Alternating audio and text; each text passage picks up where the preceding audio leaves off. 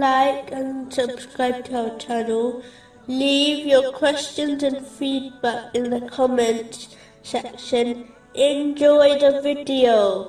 Continuing from the last podcast, which was discussing chapter 50, verse 24. Allah will say, "Throw into hell every obstinate disbeliever." Many verses of the Holy Quran, and the narrations of the Holy Prophet Muhammad, peace and blessings be upon him, discuss the aspects of hell, many of which are widely known to Muslims, so they will not be outlined. But the thing to remember is that, in reality, each person who will end up in hell takes the fire which they will encounter in hell with them from this world, in the form of their sins. When a Muslim engraves this reality into their mind, they will observe each sin, major or small, as a piece of unbearable fire.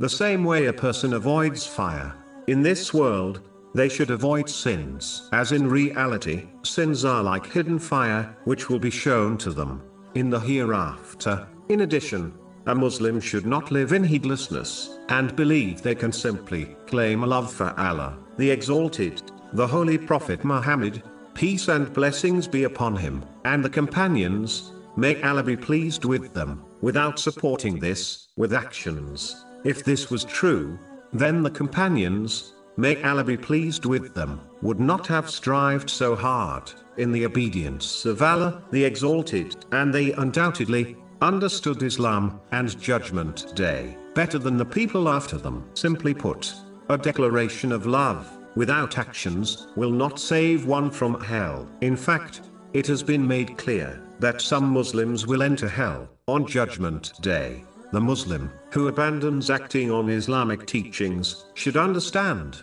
that their attitude may cause them to lose their faith before their death, so that they enter Judgment Day as a non-Muslim, which is the greatest loss. The same way, one would not enter a battle without armor and a shield, one should not enter Judgment Day without the shield of righteous deeds. Otherwise, the same way the soldier who has no protection will most likely be harmed, so will a Muslim who reaches Judgment Day without any protection in the form of the obedience to Allah, the Exalted, meaning righteous deeds. A Muslim should remember that the luxuries and pleasures of the material world will not make them feel better if they end up in hell. In fact, it will only make them feel worse.